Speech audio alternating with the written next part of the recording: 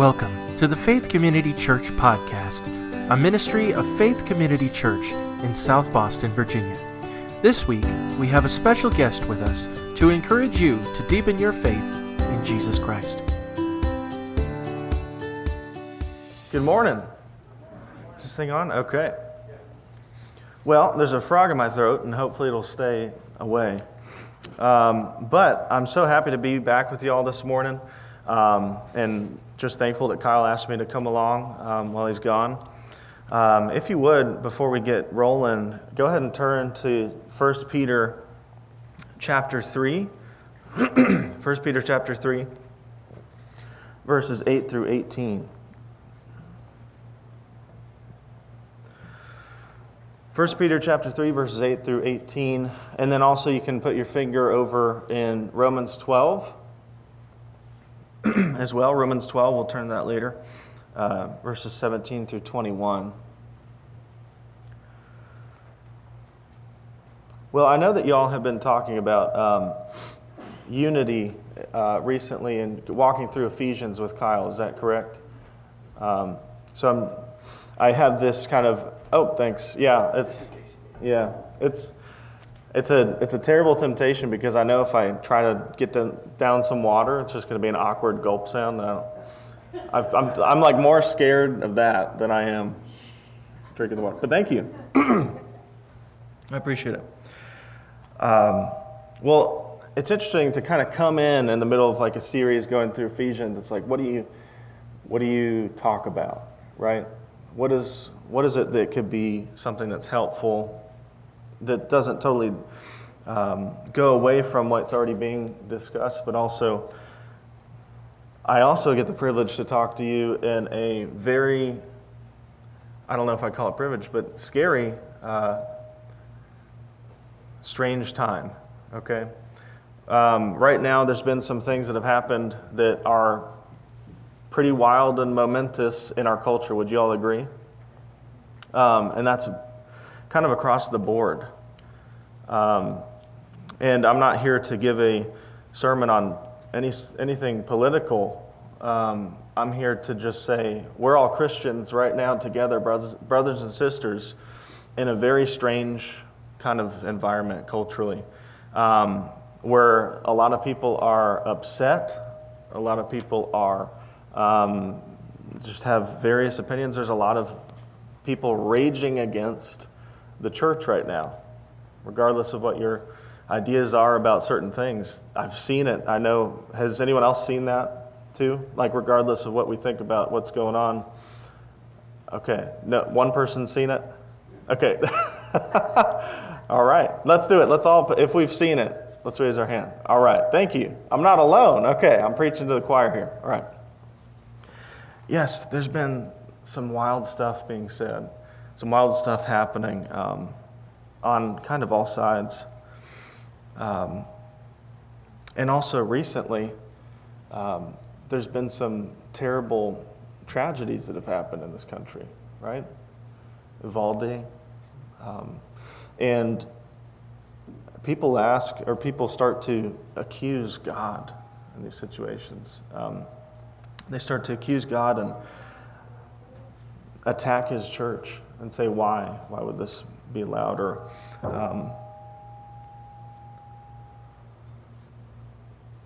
why would God allow this? Why aren't... Oh, I'm starting to do the mic thing. I'm hoping it might be my beard hitting the mic. It's very possible. But let's go ahead and dive into 1 Peter real quick, which... I don't know what I should do to fix that. I need to suggest. Okay. Talk louder? Okay. So in 1 Peter, you have Peter writing to the church that at this time, it's around AD 62 to 64.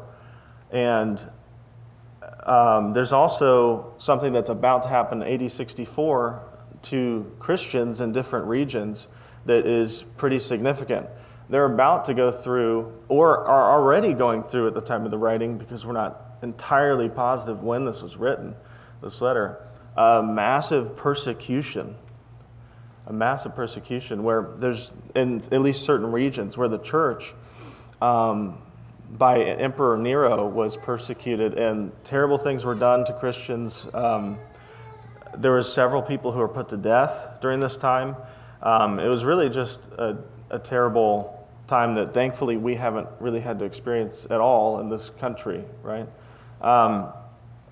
And just along those lines, he's talking about Christians having to choose to suffer and make sure that they do right in the face of evil that is happening to them.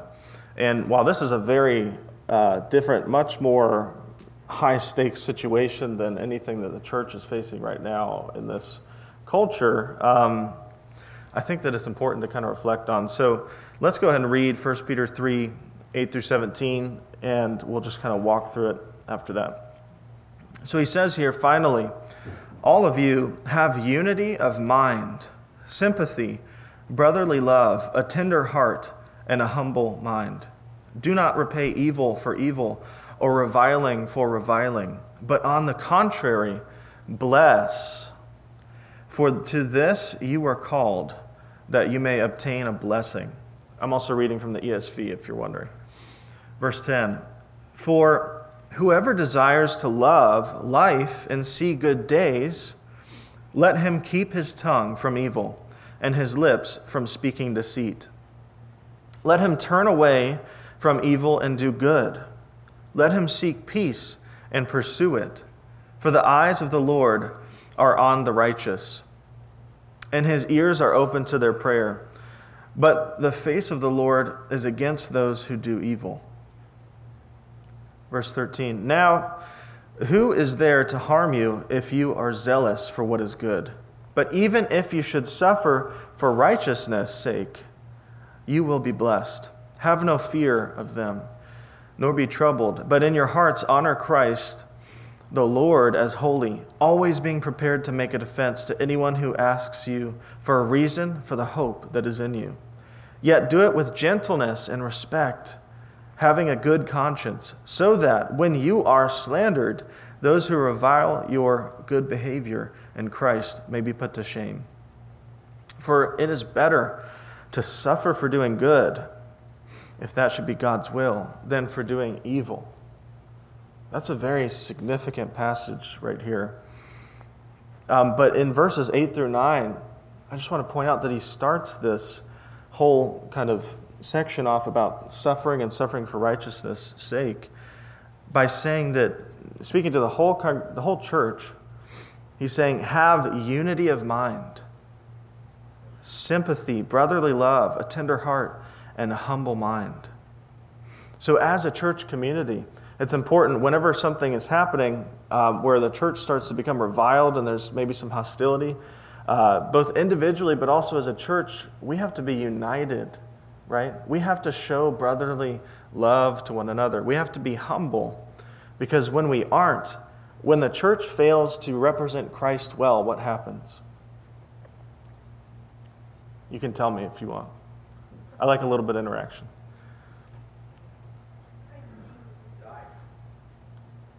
Christ's name is what?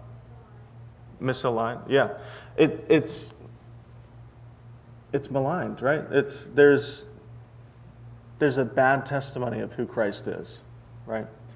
When we do bad at what Christ asks us to do together, and it's repeated over and over and over again through the apostles, through his own teaching, Jesus is like that we are to be united, love one another.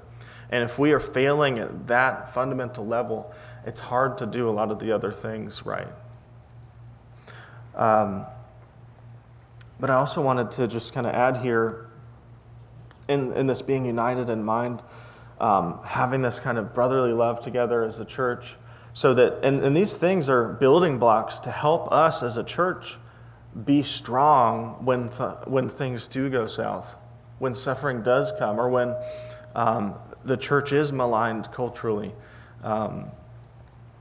We have to be strong and make sure that our witness is good, but how can we as a church community do these things well if we're not shoring up those foundations in our own families, right? In our own families. And I know that can be difficult because sometimes we have family members who aren't maybe believers, right? And that can become difficult. But if it relies on us as much as it relies on us, we should make sure that we are striving to build unity in Christ in our families so that when we come to church as a family, we're able to be an example to the brothers and sisters in Christ around us. I'll never forget one of my closest friends' dads just passed away from COVID just this past spring, a week after my grandfather passed from it. And it was just wild that even happened, for one, and terrible. But I remember that I went to church, to his church, as this just punk teenager. I had the skater hair, like Bieber hair. Y'all remember that? I hope you know what I'm talking about, okay? I'm not proud of it, all right? I'm not proud of it. But I had the whole hair flip thing. It was so much of a hair flip that when I cut it, I just kind of did a phantom flip. And it was really embarrassing, okay? It was really embarrassing. But anyway, I was going to this church, and at the time, my family was not Christian, right? I was the only one going. And so what his family and what his dad was able to do to show this kind of love and humility and foster that in his family had a massive impact on my ability to learn how to even do that. Does that make sense? To even learn how to do that, you've got to see it done and practiced. So this is kind of an aside, but I think it's important to say, because as a church, when suffering or persecution comes, or whether it's individual, whether it's to a particular church, we have to make sure that we're united together and that we are living out the example of who Christ is together, individually, as families, but also as the whole body of believers. Our churches should be a refreshing place to be. Our churches, when this type of stuff happens, let's say for our situation, right? There's just a lot of cultural frustration and debate going on. Our churches need to be a beacon of light in the midst of all that, right? We need to make sure that we're reflecting the light of Christ like we're commanded to be salt and light. So in verses 8 through 9, it continues on. Do not repay evil for evil. And then he says, on the contrary, bless. Okay, this is fundamental to this whole sermon. How can we really, when we feel so unjustly hurt or harmed by somebody, maybe it's something that they said in a message, maybe it's something they did, maybe it's something that someone did 10 years ago, but it was evil done to you. I've heard so many times people say, well, someone just needs to apologize, right? When there is some sort of situation like that. I'm just waiting for them to apologize. I have news for us, and something that'll help us not repay evil for evil, which repaying evil for evil would also be being bitter towards someone and resenting them and hating them and not being loving towards them for something that they did. I know that can be hard when people have done terrible things. That is hard, right? But I have something for us. Why are we waiting on an apology? Did Jesus command us to forgive those who do evil to us once they've apologized? I'm asking. Did he? Because I would like to see that passage. But he did command us to do what? Forgive others as God in Christ has forgiven you. Right? I think that this kind of forgiveness is at the root of this right here. Like because, we have like just things that happen and just not being mean in that moment back, not being evil for what the evil is that's happening to you. But there's also just this mindset that has to be there, that we find the power to do this in Christ and his own forgiveness for our sins, right? that we have to be willing to tap into. We have to make it a practice to be forgivers. Amen? We have to be forgivers. We're commanded to be. And so when we're maligned or when people are just being nasty to the church or us, there's a sense, like in today's culture, there's a sense that we just want to like round up everybody and be like, all right, we're going to battle. We're going to have a Facebook battle with this person, or a Twitter war, right? Or in public, just going to debate somebody just for the sake of winning that debate. We got to make sure that our motives in these times when things are really tumultuous, our motives for what we say, what we type, what we do, are rooted in Christ, right? Rooted in His love and forgiveness, because that will be the guidepost to help us do the contrary, which is here it says bless. When's the last time that you intentionally, or when someone has done something terrible to you or said something that was really offensive or evil, when's the last time you turned around and you blessed them with something? Maybe by encouraging them. Maybe by not taking part in an argument, but offering prayer. Right? Because not every argument's worth arguing. It really isn't. Not everything that's bad to us that happens from people, we don't need to always just seek our own justice, right? In fact, we'll see later that we really shouldn't do that. So moving on to verses 10 through 12. So here Peter is quoting Psalm 34, 12 through 16, or mostly quoting it. It says, whoever desires to love life and see good days. So whoever wants a fulfilled, full life, see good days, avoid evil, right? Avoid not just evil. You can't always avoid bad things happening to you. And by the way, every time a bad thing happens to you, it doesn't necessarily mean it's evil. Pain sometimes, like you touch a stove, right? You're going to feel pain if it's hot, thankfully, so that you don't damage your body, right?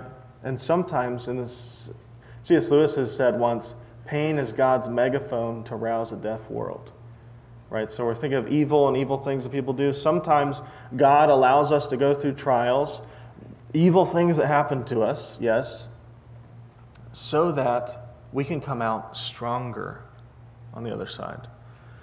Sometimes He allows that storm so that we can learn something that without having that storm, we could not have learned or known and really understood and owned and made a part of who we are for Christ, right? So he says here, turn away from evil and do good. And this is practical because if we try not to repay evil for evil, we're going to stop this cycle, right? Because what happens to people, so I do something bad to my wife, Katie, let's say. I promise I don't intentionally ever try to do anything bad to Katie. I don't try to do anything evil to her, all right, that I'm aware of. She makes me know, lets me know if I do. But let's just say that I do something like that, and she decides that she's got to get me back, It's that kind of mentality. Like, oh, no, he did not. I'm going to get him in this area, right? Like, oh, he did not just talk about do the laundry. He never helps me with the dishes, right? And this is just a fun example for a much deeper issue. There's this kind of need to get someone back that we've got to be willing to stifle and pause on, right? And think intentionally through before we just harm somebody. Right? Because that's not what we learned from Christ. And this is practical because it helps us to avoid these cycles of wrongdoing, right? This cycle, painful cycle of wrongdoing that happens. How many times have you seen today in our culture someone posts something on Facebook or Twitter that just lights up this person or that, and then people just start going back and forth, and it becomes this mess, right? That's not how God would have us act as Christians, right? There's a difference from really trying to engage with someone and just attacking someone to cause harm upon them, right? So that's important to distinguish. And he also says at the end of that section, that little quote from Psalms, that the face of the Lord is against those who do evil. So if we start doing evil in response to people doing evil things to us, what is that going to do with our relationship with the Lord? I mean, we might be, yes, Christians, okay, but the Lord can discipline us if we start doing really wicked things, right? So let's be wary of that. In verses 13 through 17 here, he points out, I'll just read verses 13 through 14 real quick. Again, now who is there to harm you if you are zealous for what is good? But even if you should suffer for righteousness' sake, you will be what? Blessed. Suffering for righteousness' sake in the face of evil. If you are willing to suffer, which usually means putting aside some right or ability to do something that you have, or to endure, right? If you are willing to suffer that evil for righteousness' sake, if you are doing this for the sake of righteousness and who God is, maybe it's for the gospel message itself, right? Then it is a blessing to take part in this. This is going to sound bad, all right? But I've heard several people over my course of being a Christian just kind of say, God will never let anything bad happen to you. Have you all heard that before? Is that a biblical statement? No. If someone kind of thinks that here, I apologize, but it's just not. And it's misleading. I've seen people get their faith rocked because they believed that God would never do something bad or allow something bad to happen to them. But it says in Scripture that trials give us endurance, right? When bad things happen, we are forced to turn to the Lord rather than ourselves, right? There are many things that happen with that.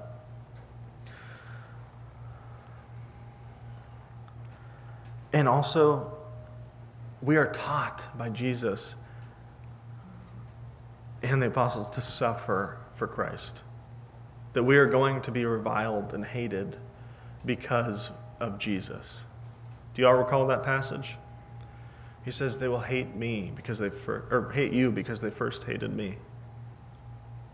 We should not be surprised when we stand for righteousness, when we stand for truth and the gospel of Jesus, that people will revile you. It's going to be awkward. You're going to be in situations where you feel the Holy Spirit compelling you maybe to speak the gospel into someone's life or to pray for them, and they might not respond well. They might say, insert explicative here to your Christianity, right? Right? Has anyone ever had something like that happen? I have. Okay. You're trying to be loving and kind to someone and they reject what you're trying to do. But that's okay. We have to be willing to suffer that. We have to be willing to go through those awkward situations, all right? Thankfully for me, God has gifted me with the ability, strangely, to not love, but just be able to soar through awkward situations somehow, and in fact, I create them. My wife always gets on me about that. Like, why? You're so awkward. Why? Like, everything, I don't know. It's just how things go for me. But sometimes, some of us might be more skittish or scared to be willing to suffer that awkwardness for the sake of righteousness.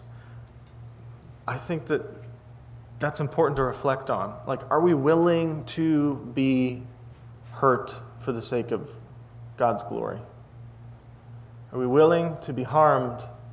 Or are we protecting ourselves from any harm by never doing anything that God has asked us to specifically do outside of going to church? That's a harsh statement, but it's a challenge, right? If we're protecting ourselves from doing what the Lord's called us to do that might cause harm on us in the face of people maligning the gospel or unclarity, there's a vast amount of unclarity right now about who Jesus is, what the gospel is, who God is. It is amazing, right? In a bad way, how little knowledge people have of who Jesus is anymore. And I did youth ministry for several years. Like, I watched those trends happening, right? Like, the culture at large is post-Christian. So are we willing to take that stand to clarify who God is? Yes, he can stand up for himself. We don't always have to engage in the situations, but if the Holy Spirit of God is directing us in the face of evil to stand for what is good and right and true and for the gospel, are we willing to take up our cross? Right? Are we willing to take up our cross? Because it's going to probably cause some awkwardness and some suffering, but why are we doing it? That's important, right? Our motivations cannot be for just to repay someone with evil or to get back at them or try to win an argument. Our motivation should be clear: to represent Jesus well, right? To be an example of the light of the world that we've been called to be. I promise I'm not texting, I'm looking at the time for y'all's sake, okay? I have my phone. Sometimes people are like, what's he doing up there? It's just the time.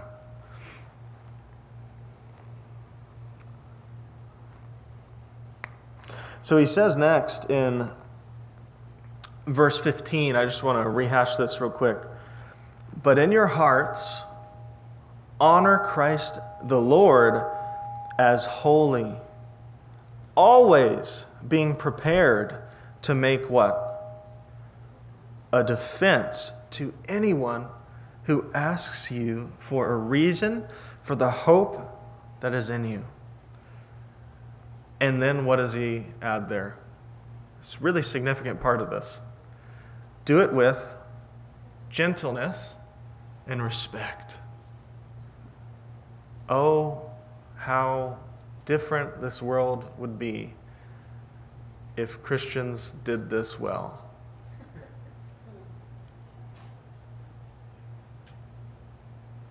Right? How different things would be if Christians did not rage against people who disagree with them, but showed them the love of Christ and the truth about who he is, not only with the words that they speak or type, but the way in which they speak or type those words. Right? How we approach these situations, how we defend the hope that is in us is important. But it's also important, don't miss this here, that he's saying to be prepared for the evil day, right? Be prepared, even just for every day. Be prepared to defend the hope that is in you, the reason for the hope that is in you.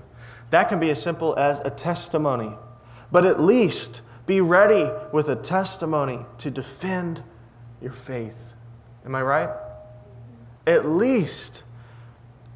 Don't be scared. This falls under the word for defense is apologia. Apologia, all right? That is where we get the term apologetics.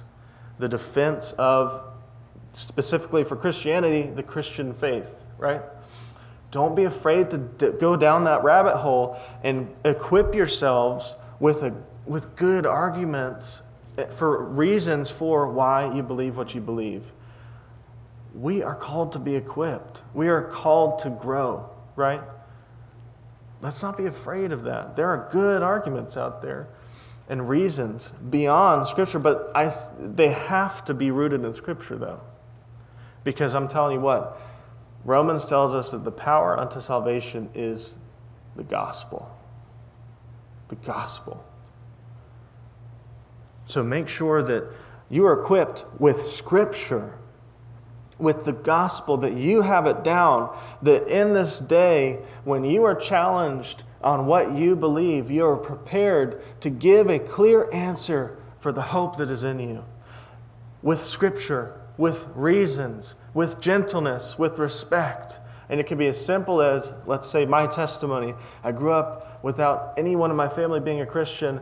In fact, at a time, there was hostility toward that. And I awkwardly was that punk kid as a Justin Bieber kid. And I went to youth group, and I heard the gospel a bunch of times, but it didn't really mean anything to me. I was going because there was a girl there that I was going for. And she gave me a Bible, though.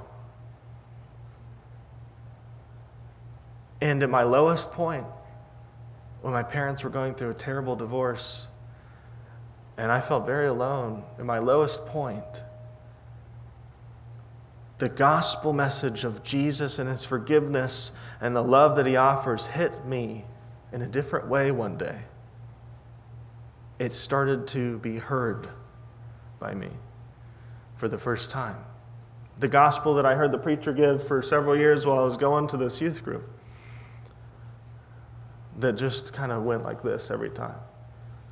But then one day it mattered, and it meant something. It was God and His providence helping me hear the gospel. And in my room alone that night that this happened, without any preacher, I gave my life to Jesus. And since then, even though I can't explain it, His Holy Spirit that night blanketed me with love that I couldn't explain. And from that moment, as I tried to go party and do these stupid things that I was a part of, and try to still hang on to those friends that all that they cared about was fulfilling their own selfish lusts, and I started to realize that through the conviction of the Holy Spirit, I couldn't take part anymore. It was something beyond what I could explain. It's a conviction of the heart that I never had. And that is God and His goodness and what He's done. So what's your testimony? And now, it goes on. Then, through God's power, somehow my dad turned to the Lord.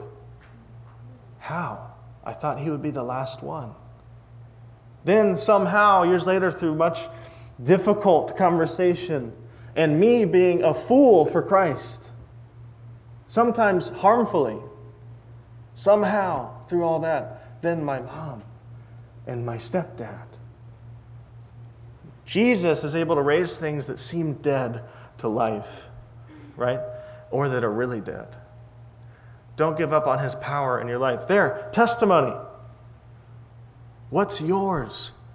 I just spoke with my friend recently who, I won't say that next part. I spoke with my friend recently, and he told me how convicted he was growing up because he didn't have a powerful defense or testimony for what God has done in his life. But he realized over time that was a blessing, that he didn't have to go through some of the things that people do before knowing Christ. Don't you dare be ashamed that you have been blessed to not have to experience those things. It is not a badge of honor what people have had to go through because of the rejection of Jesus to get to that point. Am I right? So be thankful, whatever your testimony is. Know what your testimony is. Know the reasons for your faith, because we live in an evil age, people. And right now, the culture around us hates Christians. Regardless of what your view is on stuff, I'm telling you, and maybe you haven't seen it much. Maybe you've done a wise thing, to some people at least it might be wise, and just blocked off all the social media and all that stuff. Okay, well, as a preacher and someone who's trying to preach truth, I got to know what's going on a little bit, all right? And from what I've seen, it's overwhelming. But there's peace and rest to be had amidst all of that in Christ. There's peace and rest in solid, consistent, never-changing truth, even though the culture around us, what is truth? Like Pontius Pilate asked, right? There's a different truth every week, right? There's a different thing that people have to follow, a moral kind of cultural thing going on that's just ever shifting, right? But in Christ, we have an ever consistent, true, pure morality that we can cling to, right?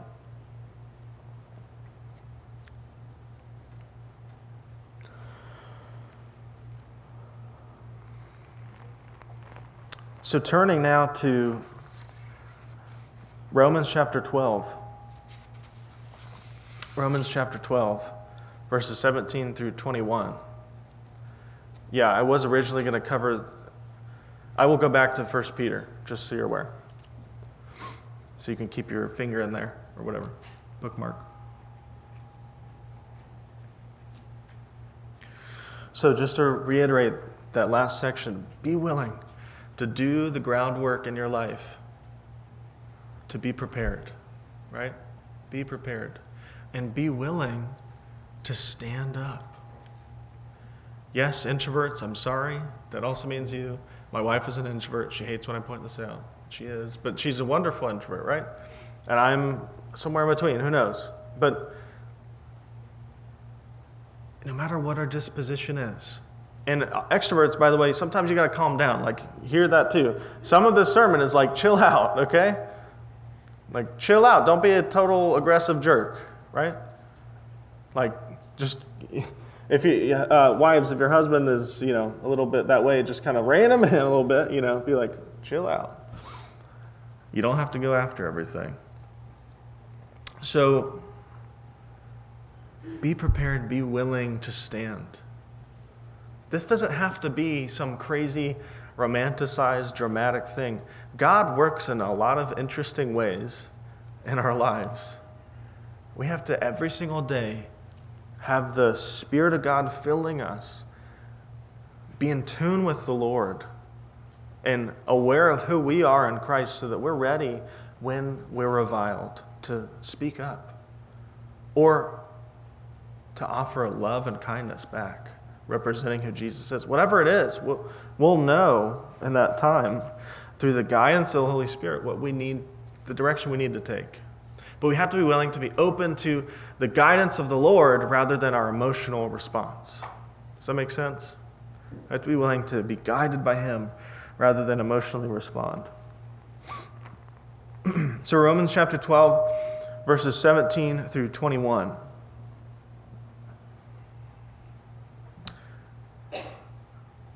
It says, this is going to the Apostle Paul. And yes, we're just kind of jumping in there, but he says, repay no one for evil for evil, but give thought to do what is honorable in the sight of all. I want to pause there for a second. Do what is honorable in the sight of all. What does that really mean? Does that mean do what people want Christians to be doing and just shut up? No. Doing what is honorable in the sight of all is under the umbrella of being loving and gentle and respectful with how we engage with people, right? It never means to just suppress the truth about who Jesus is, right? If possible, verse 18, if possible, so far as it depends on you, I mentioned that earlier, live peaceably with all. Beloved, never avenge yourselves. Y'all hear that? Let's say it with me. Never avenge yourselves. One more time. Never avenge yourselves. Why am I repeating that so much? Because when you do take revenge, it creates a cycle of vengeance. A cycle of vengeance. And for us, We're not living in a day, all right, where we got people like, I'm like, Katie, I'm going to go to war, and like, go siege this castle and I'll have my revenge on, we're not in that type of a day, all right? But that might be a much smaller kind of issue for us, a much more subtle thing in our lives. So be on watch, be careful. Do not avenge yourselves. It creates a cycle that goes on and on. How many families do you know that are completely broken because they continuously can't forgive each other and they keep avenging themselves to one another? Am I right? I've seen that plenty of times. And remember that theme of forgiveness. The solution to this. Are we willing to really forgive, even if the person who's done harm to us doesn't apologize? That's really hard, especially for certain things that have happened to people that are really traumatic. I understand that. But Jesus is there to walk us through that. He gives us the strength to walk through that.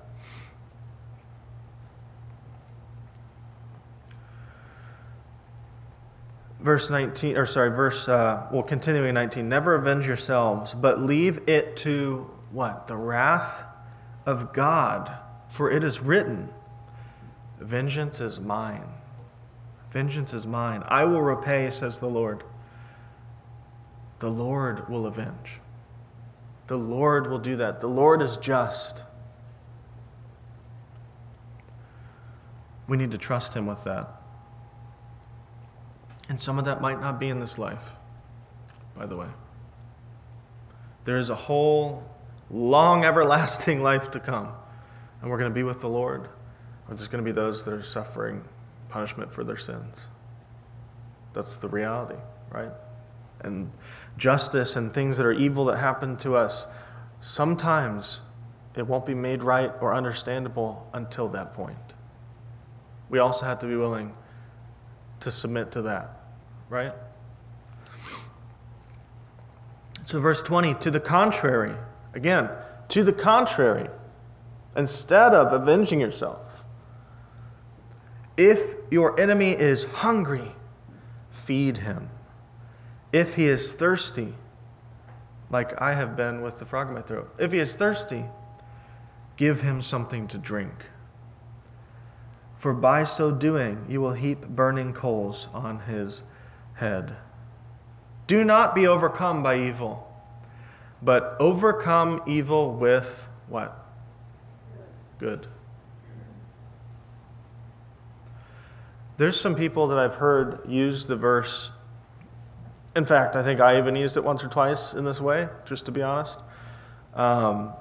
Verse 20, that if you do these good things to someone, it's gonna be like burning coals in their head. This is like it's a metaphor, right? It's saying that you doing good to them is going to be hard for them to handle and cause them to pause and think. It's going to be almost painful. Like, what? Why aren't they trying? Like, what? Why aren't they fighting with me? You know, it's contrary to their nature, right? But that is a way to serve them and love them as Jesus did.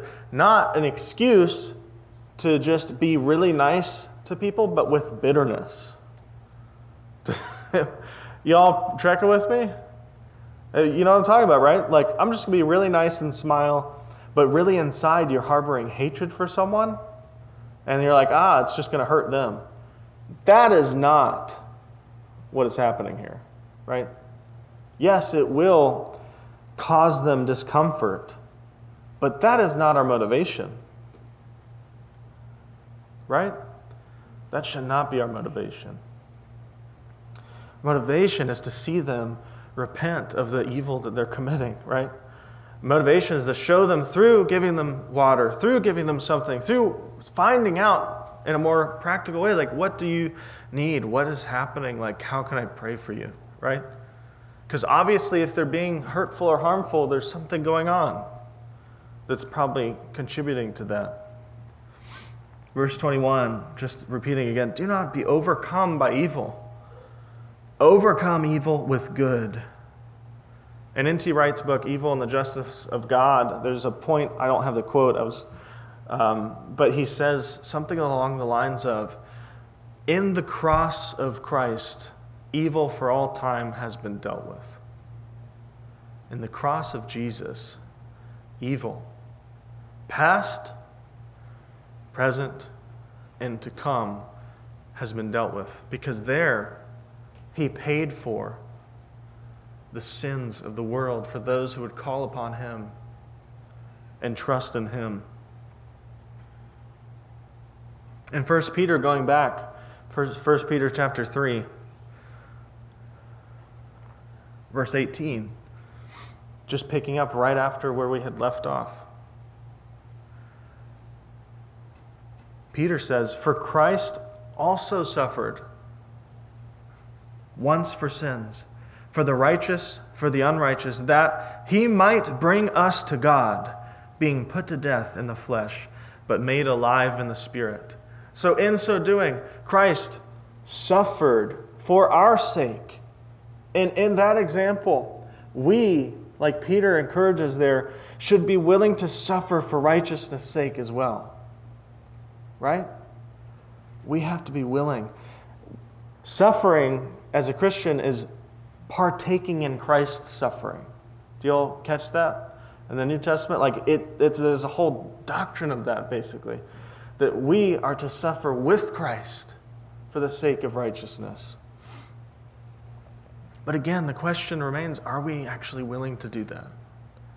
How different would this community be if this church and others around it, everyone in those churches was willing to suffer for Christ, to make those engaging, or make an opportunity where they can engage with someone about Jesus, see the opportunity, do the things that he's commanded. If everyone did that as diligently as they could, what difference would that make?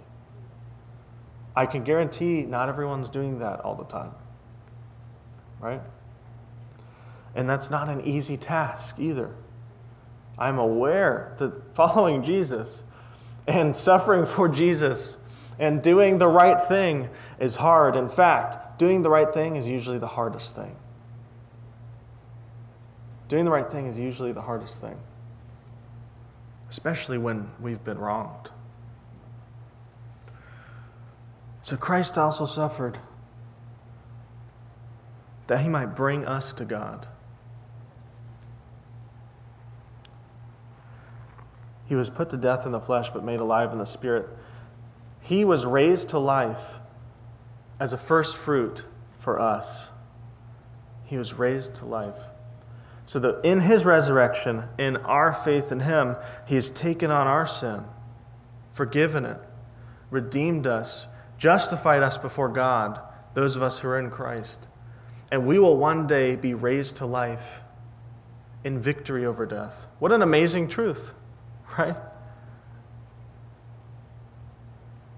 If we have not placed our faith in him, if anyone here has not done that, I encourage you today to not wait, to trust in Jesus, the one who can help you overcome evil in your life, because he is good, capital G. He is the source of all things good in this world. He has designed it. He has created it. He has given it. He has allowed us to partake in it. He is goodness. And he will overcome and has overcome evil in Christ. And I encourage you today to not be a slave to sin and evil anymore. If you haven't repented and believed and trusted in Jesus, do so today. Because we are not guaranteed tomorrow. That is not a manipulative tactic. There's people who are gone that I never expected to be gone. We don't know what's going to happen the next day, right? So be prepared. Be prepared for this and trust in Jesus. Let's go ahead and pray as the band, I believe, comes up.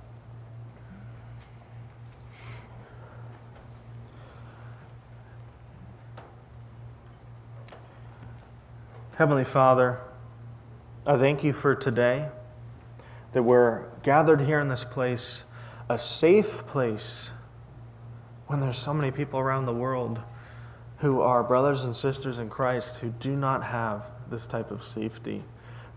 They do not have this type of community. God, I'm thankful for what you've given us. And I pray for those brothers and sisters around the world that suffer evil much more regularly and substantially than we do here as Christians. And I pray that you would give them strength, that you would embolden them. And God, we thank you that you, through the Son, have overcome death, that you have overcome evil for us, and that you offer righteousness in your Son. And I pray that if anyone hasn't repented and believed and trusted in you, that they would do so today. And God, help us, your sons and daughters that are here, to be witnesses of your love, to be truth tellers, to be emboldened by your Holy Spirit, to represent you to those around us, to share your love boldly with the world, with our neighbor, with our friend, with our family. Whoever it is, God, I pray that we be guided by your Holy Spirit, that we would stop and think before we do, before we react to the evil, wicked things going on around us or to us. It's in your name, Jesus, that we pray. Amen. Thank you so much for listening. To learn more about Faith Community Church, you can find us online at fccsobo.org or on our Facebook page by searching Faith Community Church. As always, God loves you, we love you, and we hope you have a wonderful week.